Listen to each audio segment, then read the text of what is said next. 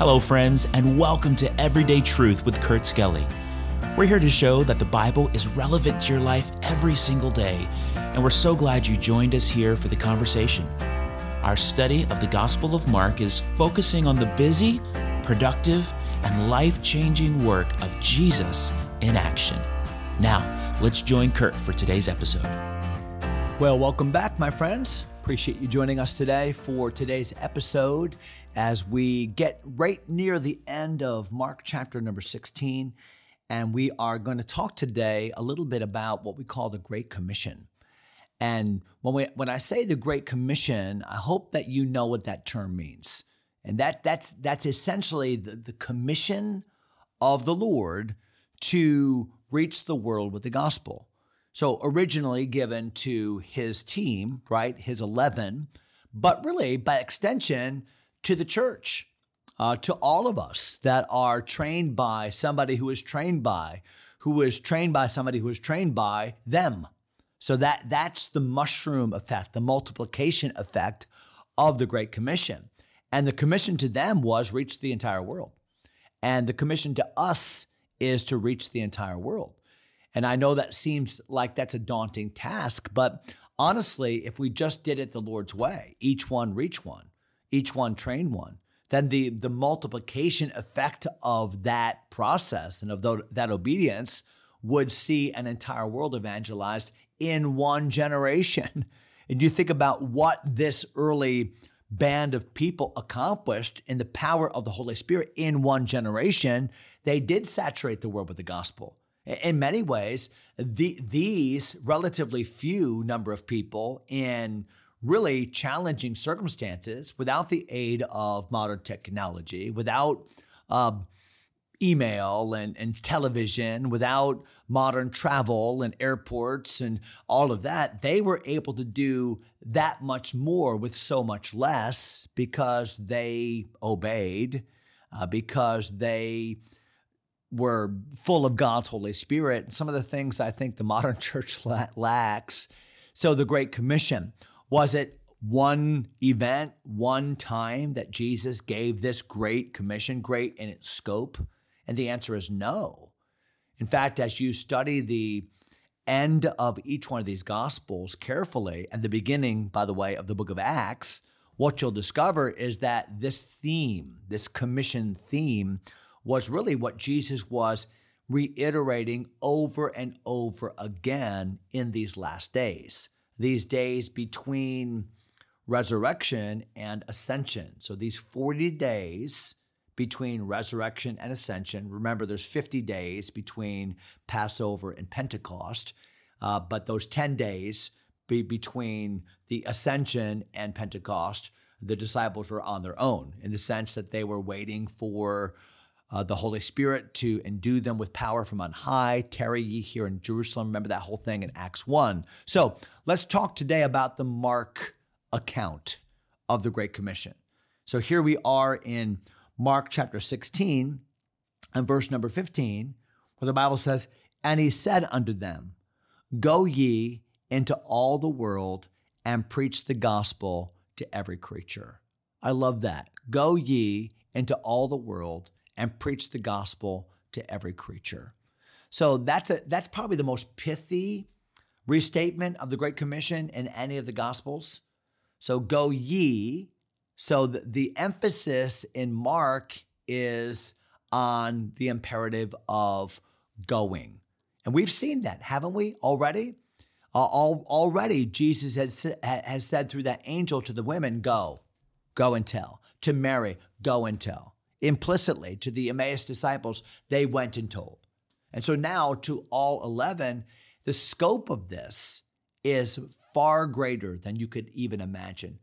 Go ye. So you as a group, each one of you has this responsibility. This is not Peter's job, although God will use him greatly at Pentecost. This is not merely John's job or somebody who's gifted with the gift of gab. No, this is not a gift mix that's required. This is obedience that's required. And when it comes to sharing the gospel, when it comes to being active and an active witness about our faith, that's not someone else's job. That's your job. And that's my job. We are professed disciples of Jesus, and we have the responsibility to go and tell as well. And the Bible says, go ye into all the world. Now, does that mean that I personally can go into all the world? Now, I've been to many places in the world. I've been to 40 different countries, and I'm a well-traveled person, but I've only seen a fraction of the world. And I've spoken to very, very few people relatively in the world. So how can I personally obey that command? I can't. But corporately, that is the command given to these 11, and by extension to us. So as a local church here at Faith, we try to do our part by reaching our Jerusalem, the Fredericksburg, Spotsylvania area, Stafford, these surrounding communities. But then we have a regional responsibility. Boy, we have a heart for our state. We have a beyond regional responsibility. We love our country. We want to say our country, come back to God. We had a men's prayer breakfast here recently asking the Lord to bring revival to our country. And then we have an international focus. We support foreign missions and try to have a missions conference and bring in foreign missionaries. And we've even read some of their prayer cards here on this very podcast. Why? Because corporately, we still have a responsibility to reach the world. Now think about, to whom was Jesus giving this command? To whom was he giving this command? Well, he was giving this command to these of whom we've been saying for the last couple of podcasts, they're struggling with belief.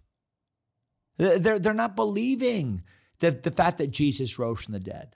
They're not believing the fact that Jesus has used eyewitnesses to communicate to them he is alive. So to these doubters, Jesus is saying, now go into the world. And that ought to give us hope. Why? Because God uses feeble people like us, people that struggle in our faith just like we do. But he says to us, by my Spirit's power, you can go and make a difference, not just in Jerusalem, not just among the people that you know, not just the people that your prejudices tell you they deserve the gospel, right? That was the Jewish mindset, the Jews. No, but the whole world, red and yellow, black and white, Jew and Gentile, rich and poor, and old and young, and male and female, everybody needs the gospel of Jesus Christ. So go ye into all the world and preach the gospel. They need the message of the gospel. What is the primary need for the soul of man? The good news that Jesus died, was buried, and rose again. The good news that the gospel is the antidote for sin. The good news that Jesus Christ is the answer for all of their problems. The good news of the gospel. That's what people need. As cold waters to a thirsty soul, so is good news from a far country. And that's what the gospel is. The gospel is good news from a far country. And that's our job. And then the Bible says, to every creature. You know what that tells me? That tells me God loves everybody. That tells me that God wants everybody to be saved. He wants everybody to hear. And he has vested us with that responsibility. It's an every creature gospel. An every creature gospel. God's creation, he loves his creation. And for all of God's creation, he desires redemption. He wants to redeem all that which sin has ruined. He wants to redeem all that the devil has stolen. Now, obviously, man's will comes into play. He must accept and receive, but it's our job to give them that gospel. So the Great Commission. Look at verse number 16. He that believeth and is baptized shall be saved, but he that believeth not shall be damned. So this is not teaching, by the way, that we're saved through baptism. The point here is he that believeth, and in the Bible understanding, baptism was the outward and natural expression of belief. So to the New Testament first century reader, to believe was to be baptized. You wouldn't ever think that they were separated. I am going to declare, if I truly believe, I'm going to declare that through baptism. So he that believeth and is baptized shall be saved, because they go together. It's not that baptism is part of salvation. It's just that it's so closely connected. It's a consequence of, It's a declaration of, but if you really want to see what the essence of salvation is, that's defined at the latter part of the verse, because then the Bible says, but he that believeth not is damned. It doesn't say he that believeth not and is not baptized. Why? Because it's not the work that saves you. It's the work that expresses what saved you believe. But if you don't believe, you're not going to get baptized. If you don't believe, you're not saved. So the essence of salvation is belief or unbelief.